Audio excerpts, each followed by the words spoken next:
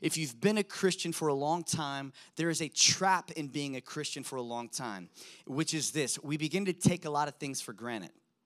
We begin to get used to hearing about God, or maybe you've read the Bible before, or you've read a lot of parts of it, and it just kind of becomes this placeholder on the dashboard of your car, or on the coffee table in your house, or in your mind, or it's just an app on your phone that got pushed to the back of the list of apps, and you open it every now and then, and it's not like a book that you actually look to as a part of your life.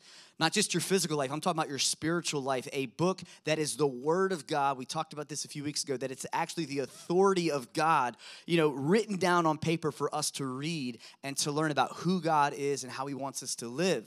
And so this series is kind of to spur some interest in that, and also to help you practically study the Bible. Sometimes whenever you look at a big book, I don't know, how many of you are like big readers, but if you're not a big reader and you pick up a big book, you just want to put it down as quickly as possible because it's intimidating. It's like, oh gosh, just give me the Cliff Notes, right?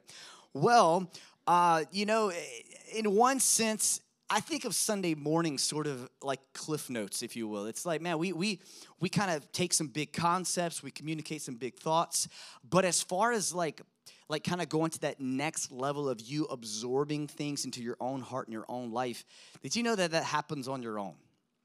Think about if you're studying for a test. Okay, you're in school, you're sitting there, you're listening to the teacher talk, and they're giving you all this information, you're writing it down. It's just like a fire extinguisher just in the face. But if you don't go home and you don't study, guess how you're going to do on the test? You're probably going to fail. You're probably not going to do very well because it's about studying that actually kind of absorbs it into your life. And so I believe in the teaching of the Word. I believe in gathering together like we're doing right now. But I also believe that we've got to have our own personal rhythm, pattern in life. And so this series is to kind of kickstart that in some of our lives. So 2 Timothy is kind of the key scripture we've been using.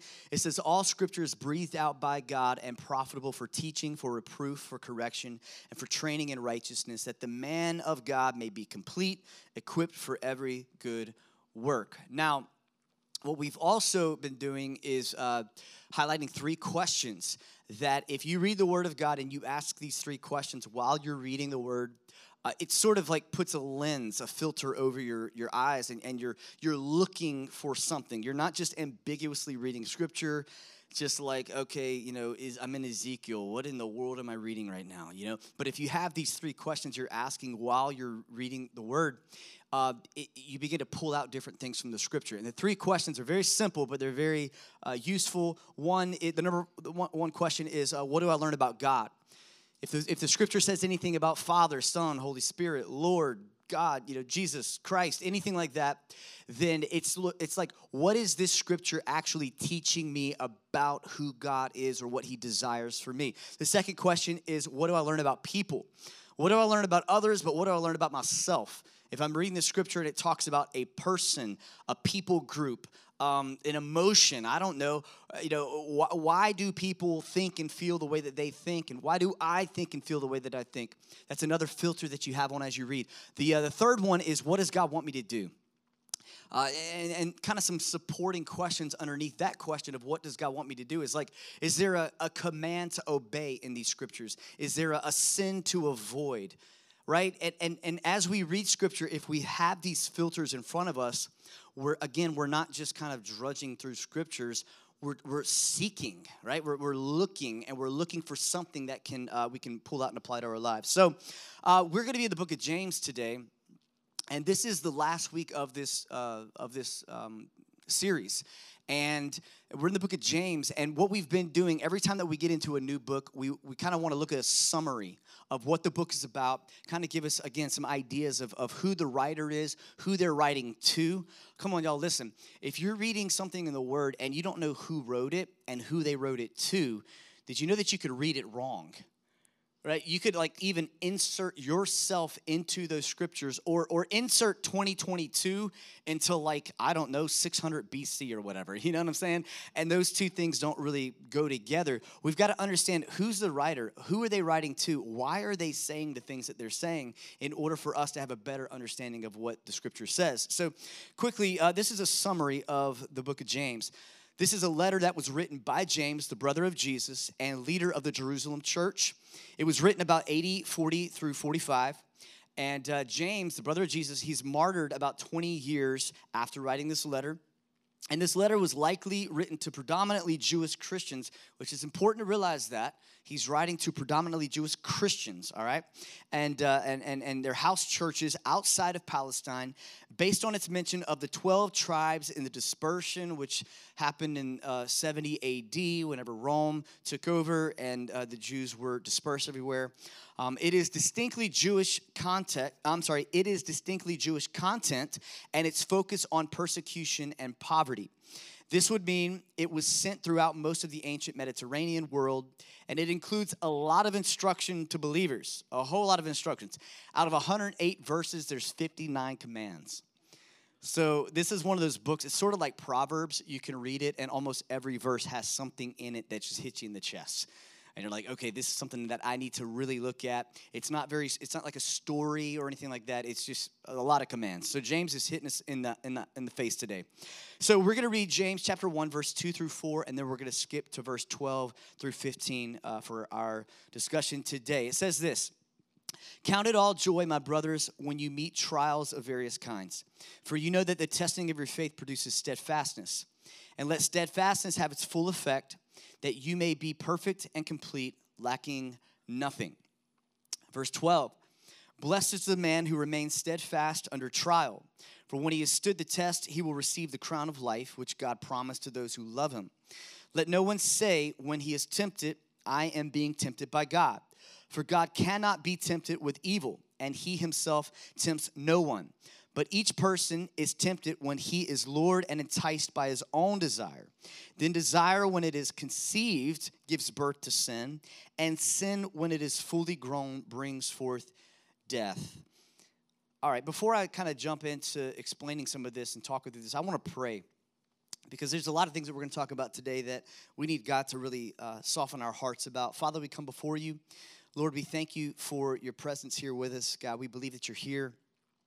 We believe that you're with us. And God, we believe that today as we study these scriptures, God, as we talk about trials and temptations, God, I pray that you would help us to understand your heart, that you'd help us to receive, God, that we would not be caught up in our own thinking, that we would not elevate our thoughts above yours, but God, that we would surrender our hearts to you, whether we've known you for a long time or whether today we're here and we're just kind of maybe confused or even just seeking out something of value more than what we have right now. God, I pray that we would all understand you more.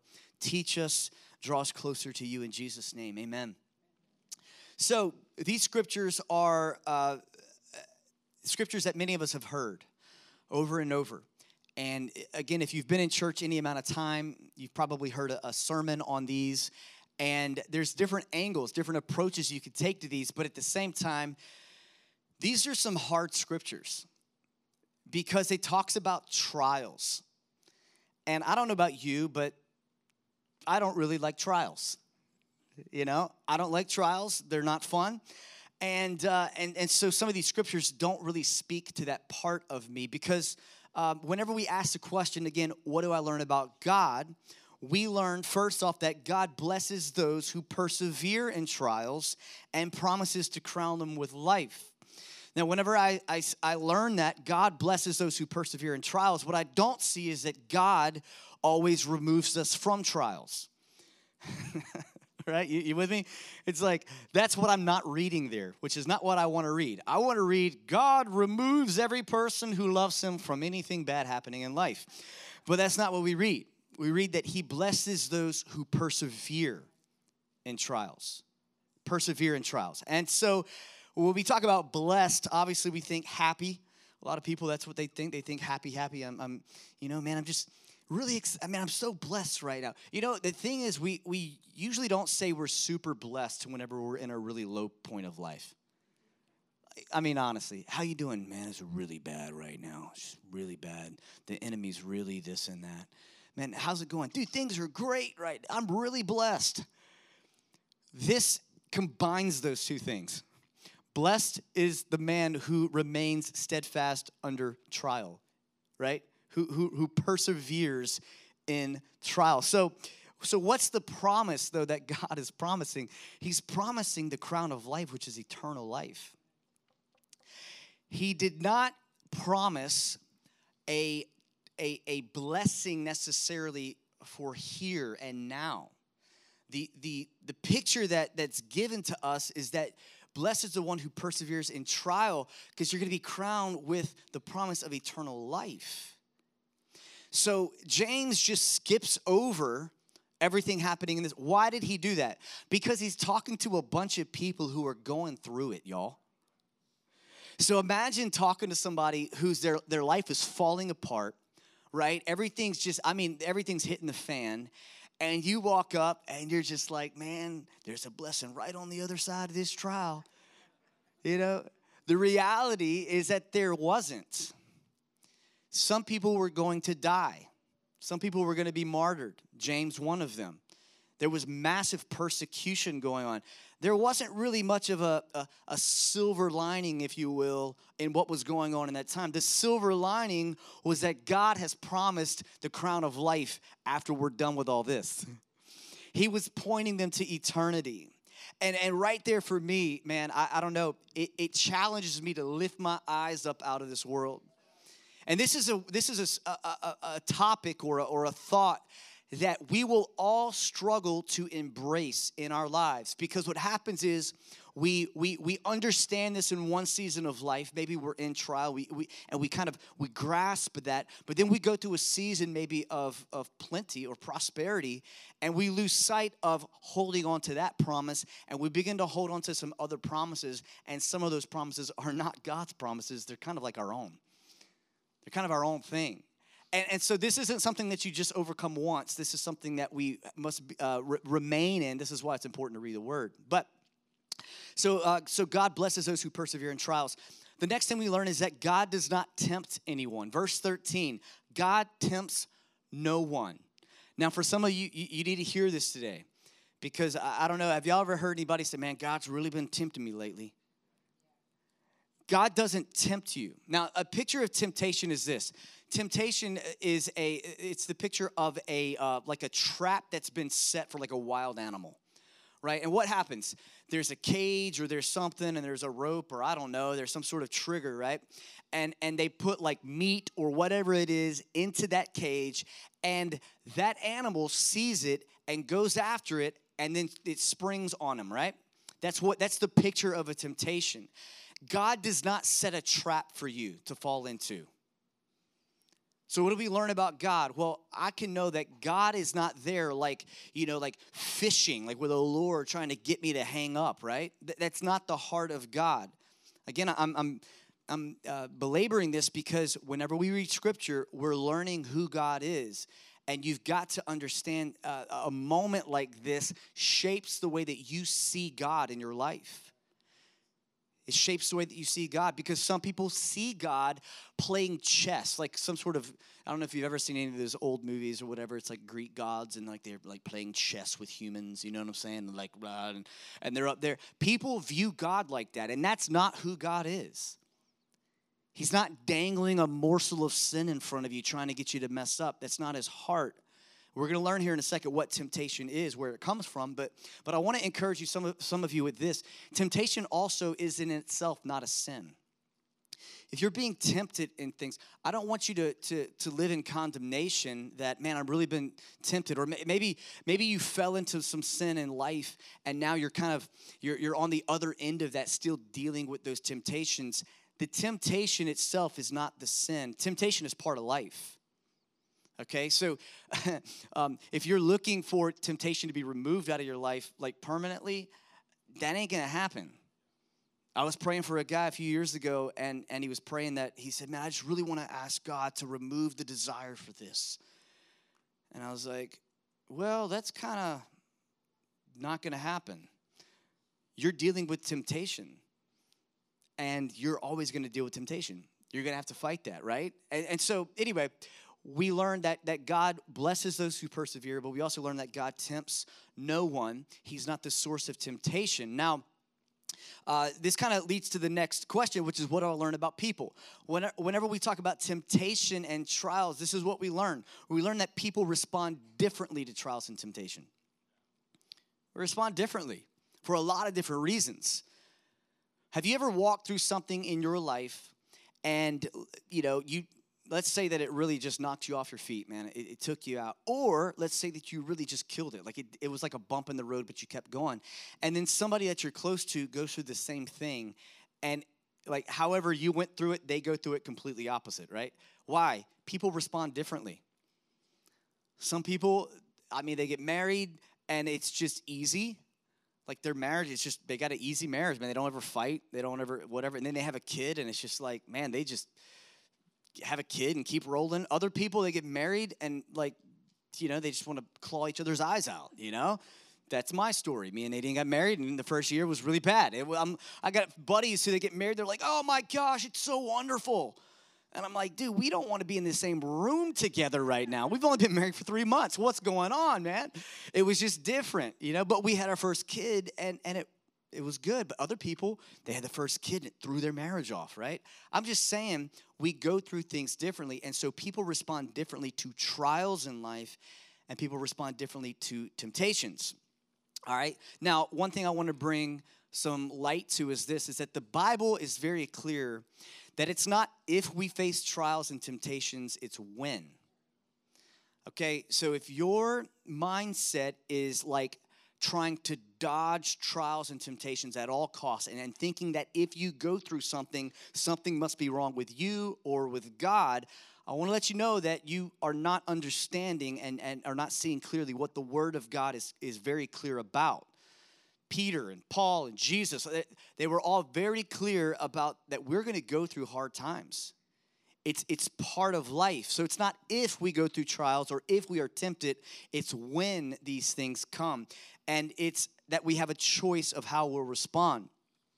Now, what we do in life is we try to minimize pain and maximize comfort, right? I think for a lot of us, that is the point of our life. How can I minimize pain and discomfort in my life? And how can I maximize, fun? How can I maximize comfort? How can I minimize pain? But that's really not the point of life. Am I right? But it does become the point of life, especially in America, especially the way that we see the world. That is one of the best things, right? The greatest things. Our whole life is built around what age we're retiring and what we're going to do after we're retired, and so we choose a career to make a certain amount of money to live a certain type of lifestyle in order to retire at a certain age, so we can experience a lot of comfort and entertainment and whatever until we blissfully die, you know what I'm saying? Like at an old age and not feeling any pain. You see what that is, for a lot of people, I just explained life. They're like, man, that sounds great. It's like, no, life is more than that. And God is very straightforward that life is more than that. But we get caught up in our culture, right? It's just washing over us and it becomes the main thing. But we're going to face trials. We're going to face temptations. Now, some people say they're going through a trial and they mean one thing. And there's a spectrum to trials. Okay, there's a trial whenever we lose a job. And that's tough. And it can throw a lot of things off. But there's also like the extreme trials whenever we lose somebody that we love, right? Our marriage just falls apart, our whatever. Worst case scenario happens. And so there's some things that they are trials, and I'm not trying to belittle those things whenever we walk through them, but you get a new job, or your car broke down, you get a new car, or you know what I'm saying? And it's a struggle. I'm not belittling it, but at the same time, you guys know what I'm saying. There's other trials that you don't ever necessarily get over. A family friend of ours, they lost their spouse this week, tragically out of nowhere. Their life is forever changed. That's a trial that doesn't have an end to it. right? And it's different than, again, if the job didn't work out. There's another one. There's something else. There's hope. Here, there doesn't seem to be a lot of hope. You know, it's like you walk the rest of your life with that void. And so we, in this room right now, if we could just take the mic and just begin to pass it and say, what's the most intense trial that you've ever been through in your life? It would be a large spectrum. And so I can't obviously teach about every single one of those, but you have to kind of take these concepts and allow the Holy Spirit to sort of apply it to whatever it is that you're going through, because these principles, they still do apply. So we go through trials, and then we go through temptations. You'll be tempted, but in the same way that we try to avoid trials, we also try to avoid temptation. But what I see most of the time is that we actually try to avoid the responsibility for giving into temptation. And you'll see what I mean by this in a second. Verse 14 says this: but each person is tempted whenever Satan comes down to them and specifically attacks them in their soul and tempts them directly and tries to take them out by name.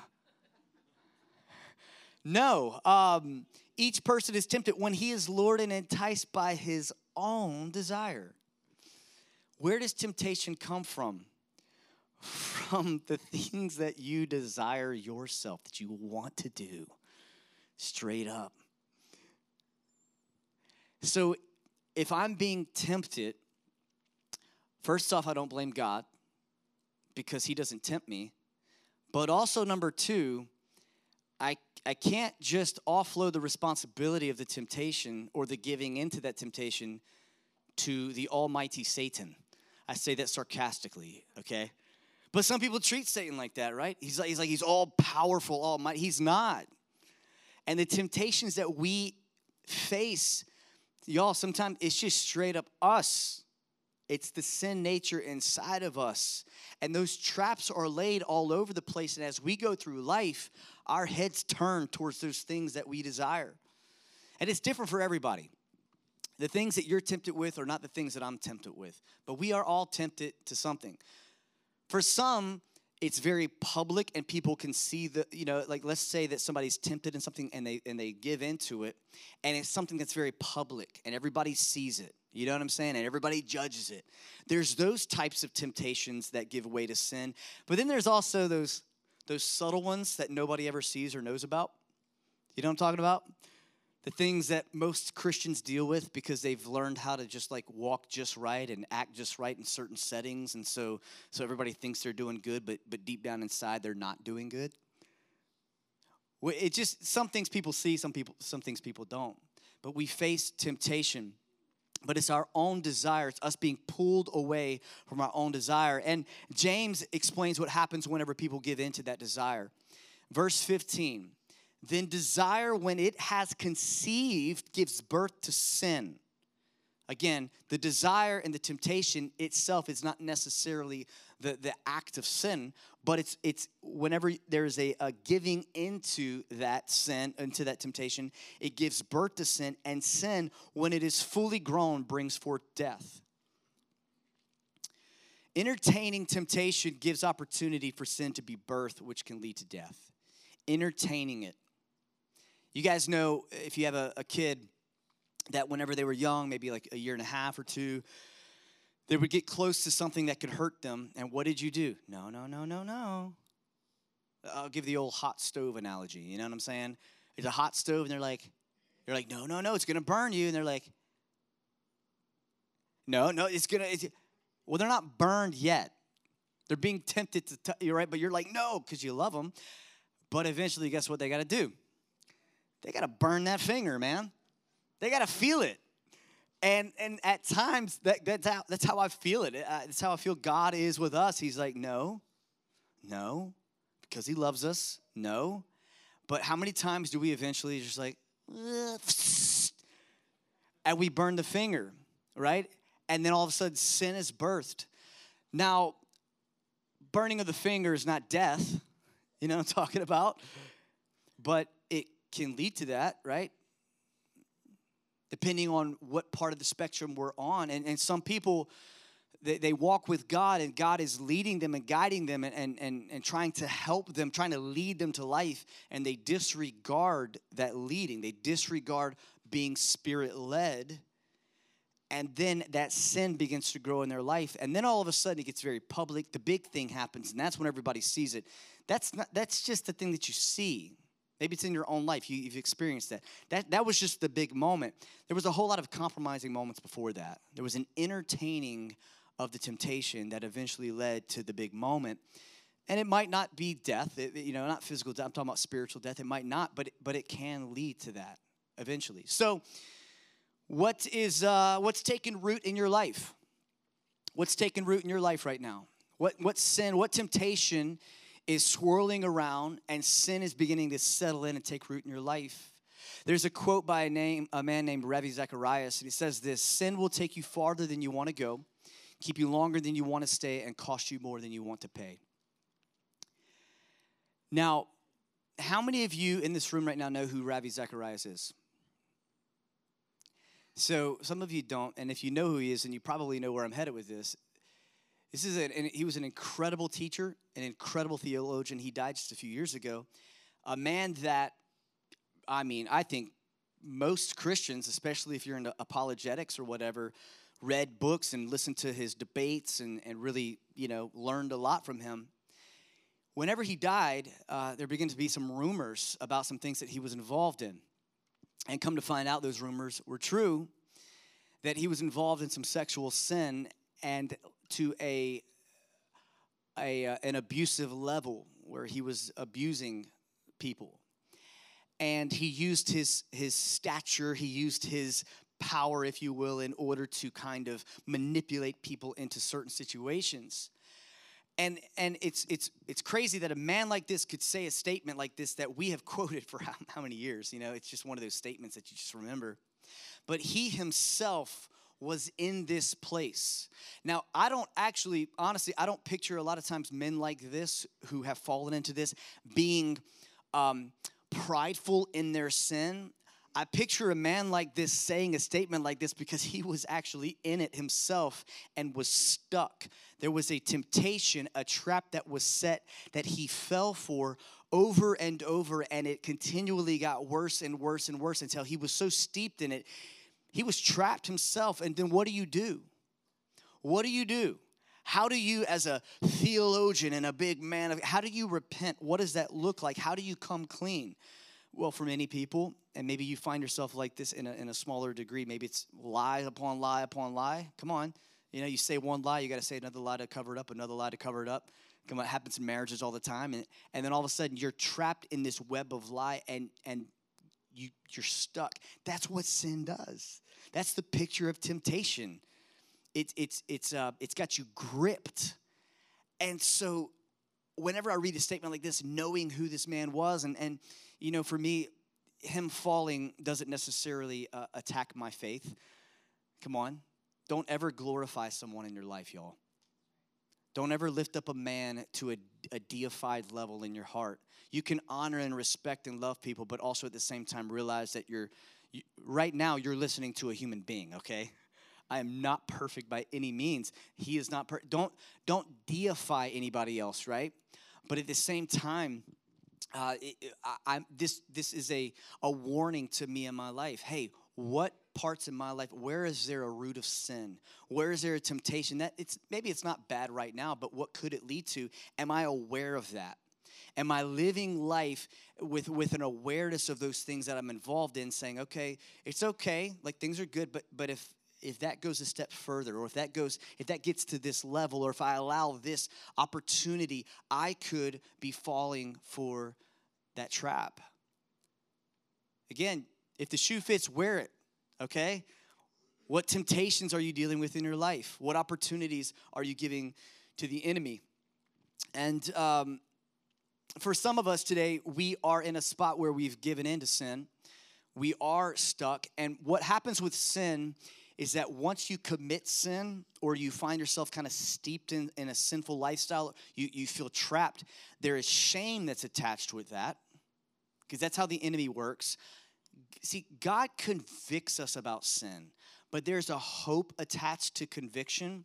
The enemy condemns us in our sin, and there's shame attached to that. And you've got to be able to recognize those two things in your life. Am I being shamed right now, or am I being convicted, and there's hope attached? And if you're being convicted, then you can actually get out of that place through repentance, okay, through confession, going to someone that you're close to, confessing your faults and being healed by that, or you remain in that sin and in that shame. But God wants deliverance for us in these areas. So we know that people respond differently to trials and temptations, okay? But let's go here. What does God want us to do? How does God want us to respond to trials and temptations? We all know, even in our own lives, how we have in the past responded to trials and temptation. But what instruction does God give us through his word, through James here, about how we are to respond to these trials and temptations? So I want to say this. Our response to trials and temptations determines what that trial or that temptation produces in our life. A trial or a temptation can be very difficult, but at the same time, it does not have to have a result that leads to a destructive thing in your life, and especially a destructive result in your faith or in your trust in God. We have these things that come to us, but how we respond to them is what determines what happens long term. But we learn here that God wants us to resist the devil and endure temptation. So what does he want us to do with temptation when it comes? Well, he wants us to resist it. The devil, in some cases, it may be a demonic attack on your life. Other times, it is just your desire, which we could kind of split hairs there maybe, but you know, sin is demonic. All right, it's against God, and we have a sinful nature. So we could, in some way, shape, or form, kind of say the devil. But I think sometimes, again, we glorify the devil in our lives rather than glorifying God. Sometimes it's just this is a sinful nature inside of us. But God says that he wants us to resist the devil and endure temptation. James 4 says this, same book. Submit yourselves, therefore, to God. Resist the devil, and he will flee from you. As believers, as Christians, the devil does not have power over your life, okay? He doesn't have jurisdiction of your soul. You know, if you go to, let's talk about police officers real quick. If you go to certain, you know, let's say there's a Biloxi police officer, and you're in Gulfport. Did you know that, like, there's lines of authority where someone can do a police officer can do certain things in certain areas because he maybe doesn't have jurisdiction, right? Like I could run a certain business in one state, but I can't go to another state if I don't have the proper certification to run that business in another state. I don't have the permit or don't have the license or whatever the case is. Like, you have to realize that whenever you become a child of God, that you have changed kingdoms. And so where the enemy or the devil had jurisdiction and had power in your life, he no longer has that in your life anymore. You are covered by the blood of Jesus. And you begin to live out of that truth. But what happens, a lot of Christians don't understand that. And so they are not actually submitted to the authority of God. They're like in the kingdom of God, but they're still they're still operating where they're responding to the enemy's influence in their life, acting like he's still got all this power, and he doesn't. Jesus broke the back of the power that he has. Unfortunately, many people who don't know Jesus still live underneath that weight. Now, it doesn't mean that we don't have trials and temptations. That's not my point. But my point is that those things don't have to lead to death because we have hope in Jesus, y'all. But how do we respond? 1 Corinthians 10 says this, no temptation has overtaken you that is not common to man. God is faithful, and he would not let you be tempted beyond your ability. But with the temptation, he will also provide the way of escape that you may be able to endure it. Endure it. He didn't say he's going to make a way of escape that makes it easy for you to get out of it. And whee! No, he's going to make a way of escape that you can endure the pressure. Right? Come on, y'all. This isn't really fun to talk about, is it? You know, it's like, we're going to desire things that don't glorify God, but are we going to resist the devil, resist those desires, and submit to God or not? And the second thing that we learn about how God wants us to respond is that this says, God wants me to joyfully remain steadfast in trials. And I would say that this is probably the most difficult part, because whenever we think of joy, we think of happy, kind of like blessed. We think of happy. How do you joyfully walk through some of the losses that we just talked about a few minutes ago? Well, I could tell you that I've had loss in my life that I did not smile through. Nope. I had losses where I yelled into pillows, you know what I'm saying? So nobody could hear me. I had losses where I'm in my car by myself and, you know, you hit the steering wheel. You know what I'm saying? It just depends on your personality. Some of you turn to anger. Some of you turn to sadness and get really quiet. I tend to be a little bit more aggressive when I'm, you know, in a really tough time. Some of you ask a lot of questions. Whatever that response is, that's kind of that tends. We all have a tendency. But we walk through difficulty, and what does it look like to joyfully respond to trials? There's this thing called the fruit of the Spirit, and it's love, joy, peace, patience, kindness, goodness, you know, self-control. And it's the fruit of the Spirit of God, and it's not a work of the flesh. And so there are some things that we tap into as people that we can only tap into those things if we are tapped into God. That response of joy or a peace that passes all understanding is not inside of me as Jordan is concerned. Yeah, that spirit just in and of myself, by myself, there isn't a joy or a peace that naturally comes out of me. But there is a supernatural joy or a peace or a settling or a hope or a grace that comes upon the believer that allows us to withstand whatever it is that's in front of us. It's different. And for some of you, what I'm talking about is very foreign. You're like, I don't. Some of you, the only way that you made it through the trials is just you had just a fifth next to you all the time, and that's what you did. You drank away those feelings. You know what I'm saying? Well, I don't know, whatever that is for you. Some of you, that's how you made it through those trials, but you didn't really like make it through those trials. You just sort of like just, you know, white knuckled it. Whereas Christians, we don't reach for that in order to numb that. We reach for, come on, the well that doesn't run dry. And if you're a believer and you've faced hard things in your life and you've reached for the proper thing, you know what I'm talking about right now. It's a different source.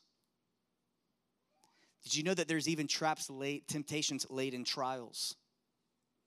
You're going through something tough, and in the midst of that trial are little smaller trials and temptations that even seek to pull you deeper into whatever it is that is, you know, down that track. I mean, we go through grief. Did you know that there's traps in grief? Some of y'all, the trial that you're in is that you're experiencing a lot of success in life actually right now. Like all the things that you've worked so hard for, you're actually experiencing the good results of those things. And now you have traps laid in that seem so good. They're opportunities, but they're actually, it's like death wrapped in something that's attractive. And it's something that can actually lead you further away from who God is. Y'all, the things that we're talking about are multifaceted. And there's not a one-size-fits-all. So I'm just kind of like shotgunning a lot of this. But I know the way that the Holy Spirit works. He takes these things and he kind of like fashions it exactly for our situation and says, this right here, this is where you've been. And then we respond to that. We have to respond to the Holy Spirit's leading in our life. He wants us to joyfully remain steadfast in trials, to be grounded in Him. Count it all joy when you meet various trials. Blessed is the man who remains steadfast under trial. Now, I want to say this, and we're getting close to the end. We always want the preferable outcome of a trial. We want the preferable outcome. But what if the trial really isn't about the outcome, but the way that you walk through it? Sometimes the greatest testimony of a trial isn't the result of it, that it worked out, but it's how you endured it. I was talking to somebody last week. You name it, they've been through it. From like childhood on to adulthood. They're like almost 60 years old. Every abuse you could think of, every broken relationship you could think of, it was like a horror movie. You know what I'm saying? And I'm talking to them, and they're still in the middle of a lot of things. And as we're studying this week, I could only think about this person. I'm like, they haven't actually got out of technically any of these trials. They're remaining in them, and it's almost gotten worse as life has gone on. It's been so difficult. And it's like, I was telling him, I said, man, listen, God is still with you, but you also have to realize that God is doing something in you and through you that can be a help to so many people. I mean, you talk about Joseph in the Bible. He says, man, what the enemy meant for evil, God has used for good. God has a way of redeeming the worst things in life and bringing hope to us, but also bringing hope to other people. It's the beauty of what God does, y'all. For some of you, maybe it's, you're praying for that certain outcome, but maybe you need to begin to pray, God, what are you doing in my life? What are you doing? What are you producing in me in this temptation or in this trial? Because he's always working. He's doing something in us. Every difficult circumstance that enters a believer's life can either strengthen him if he obeys God and remains confident in his care, or become an opportunity for evil if the believer chooses instead to doubt God and disobey his word. We're at a fork in the road every time we hit a temptation or every time that we hit a trial. But as we remain steadfast, this is what I want to encourage you with. As you remain steadfast in those situations, Christ's likeness is produced in you. So be encouraged today to remain steadfast. If you feel like you're on the edge of your energy level, man, like you've been in this grind for so long and you're like, I'm out of gas. I talked to somebody yesterday who literally said, it's been 5 years and there's been no movement in this, and I'm done. My emotions can't process this anymore. It's not ending. It's not stopping.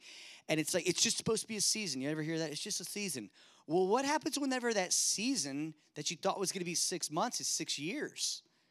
It's like, good Lord. Can we just be real for a second here, guys? It's like, that's how it is sometimes. But we're promised eternal life if we remain steadfast. I want to encourage you, if you're in a spot, you're tired and you're beginning to doubt God, I'm going to pray for you here in a moment, because that's what happens sometimes is we begin to question God. We begin to question his nature, his goodness, his faithfulness, because of the things that we encounter whenever we weren't promised all of these things to always be working out. And I know that this is one of those messages that doesn't have like a really cool bow on the end of it. You know what I'm saying? Like, it doesn't have like a big resolution where you're like, man, I was so encouraged at the end of that message today. But it's one of those things where it's like, okay, it's kind of like a coach talking to the team before the team actually goes and plays the game. Like we're in the middle of the game, and for some of you, it's like this is halftime, and like you're bleeding a little bit, and you just need somebody to say, yeah, it's hard, that's right, now let's drink some Gatorade, you know what I'm saying, let's take a deep breath, let's stretch it out, but we got to go finish, man. And for some of you, it's like, don't quit right now. Don't stop right now. You think, man, just throw your hands up in the air, it'll be easier. It won't. Keep moving, keep pressing in, keep trusting God. Remember his goodness, remember his faithfulness. Don't allow the enemy to lie to you about who God is. I'm telling you, because he's a liar, right? Let me pray for you right now. God, I thank you for your word today. I thank you for your encouragement to us. God, I thank you that Jesus, as he faced the cross, he faced the trial of being separated from you. God, that of you turning your back on him, God, that he endured the cross on our behalf. And God, I'm praying that we would draw from the life of Christ, that we would draw that, God, just because we are facing temptations or trials does not mean that you have turned your back on us. God, it means that you are doing something in and eventually through us. And so, God, we submit our hearts and our lives to that process. God, I'm praying for every person in this room right now. God, those who are going through intense trials, God, through loss, through pain. Father, it's been years and there's still just a residual pain there. God, I'm praying that you would pour out your grace on them right now, that you would pour out your mercy on them right now. God, that you would help those who are in maybe some of those temporary trials and they feel lost right now. They feel like they don't know what the next step is. God, I'm praying that you would give them clarity. God, that you would give them wisdom in their life. As they read the word of God, as they engage in conversations with other believers, as they pray, Lord, begin to lead them in the way that only you can. God, you said that your word is a light to our path. It's a lamp to our feet. Lord, that doesn't necessarily mean it's a spotlight that we can see way out in front. Sometimes, God, it's just one step. So God, would you give us that one step?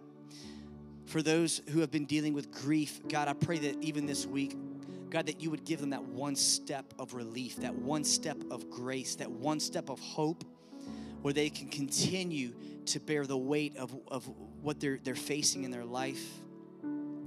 Bless everyone here who's persevering in trials, God. God, we know that we're looking forward to eternal life, but God, we do pray for moments in this life right here and now of relief.